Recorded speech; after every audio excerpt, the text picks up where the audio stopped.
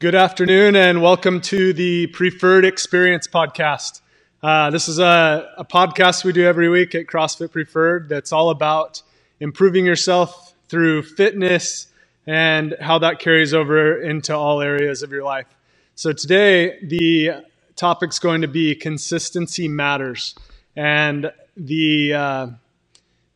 we have been through this fun time right now that we're all going through, there's been a lot of people, it's been pretty hard for them to get their workouts in, and, a lot of things that have come up, and we're just thrown off. Our schedules are thrown off and everything. And consistency is just like, we got to keep a routine going. Even when things get thrown off, we almost have to expect that things are going to get thrown off in life, because it's just what happens. Hopefully we won't go through this kind of a time again in our lifetimes, but there's a good chance it could happen, or we'll go through something else completely different that'll be similar, that'll throw off our routine. And I'm a huge fan of a guy named Jocko Willink. He's a retired Navy SEAL, and I guess I'm getting excited as I'm talking about him. But I really like all that he's done. He's a retired Navy SEAL, owns multiple businesses. He owns a jiu-jitsu gym in California, owns a business leadership company called Echelon Front. He's written multiple books. I think pretty positive I own every single one of them, including a new one that came out this week called The Code that I'm really excited to dig into.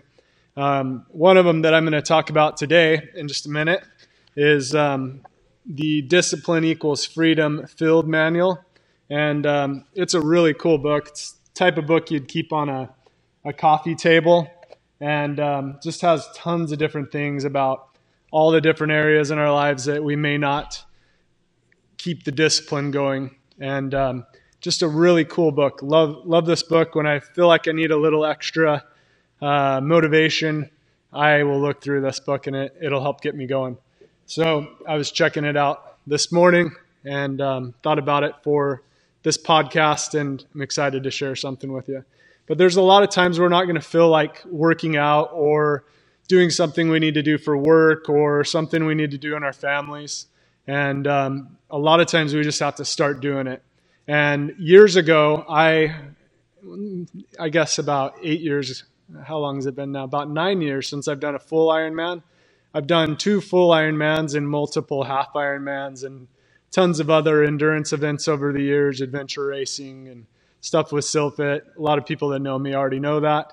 But it's something that when I would train for an Ironman, as you get closer to the race, you start to build up to some really high mileage training.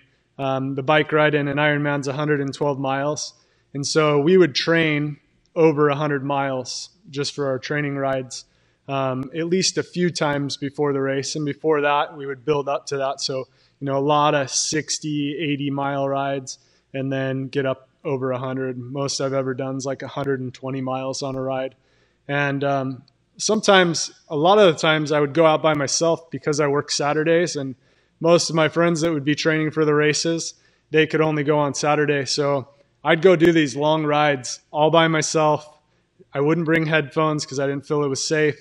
And as I would start some of those rides before the sun was even up, 5 a.m. or earlier, I wouldn't want to go.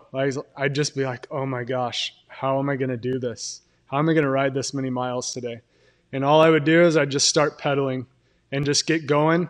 And I feel like as I did that, the ride would get over, or I'd get further into it and I'd start to enjoy it. I'd be out in a really cool area. I'd always ride out towards like Four Peaks or through Saguaro Lake, and just always really scenic rides, and really grew to appreciate the desert. Just loved it out there, and I still do.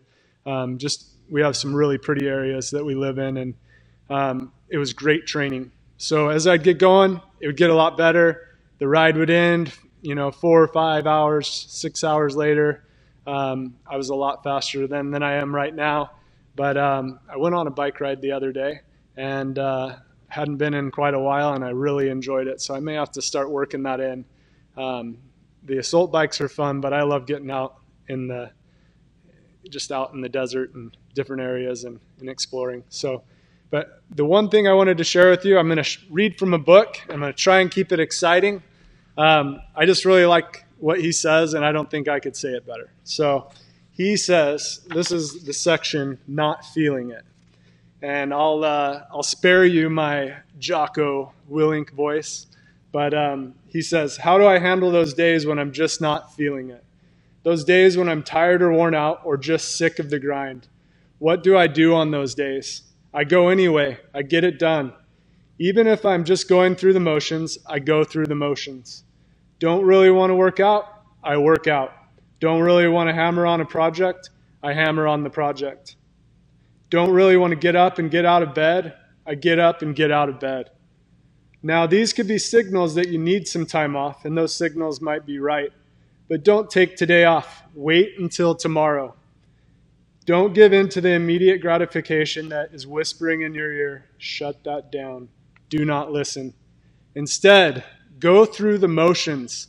Lift the weights, sprint the hill, work on the project, get out of bed. I don't like procrastination, but if you feel like you need a break, that is one thing you should procrastinate. Taking a break is the one thing I put off until tomorrow. And if when tomorrow comes, you still feel like you need rest or you need a break, then go ahead, take it. Chances are you won't. You won't need that rest. Chances are you will realize that the desire to rest was just weakness. It was the desire to take the path of least resistance, the downhill path, the downward path. And by going through the motions, you overcame that weakness, and you stayed on the righteous path, the disciplined path. You stayed on the war path, right where you know you belong. So, a lot of times it's easy when you're tired to be like, I'm not going to go train today. But we can't make that decision when we're tired, when we're weak. We have to decide that the night before.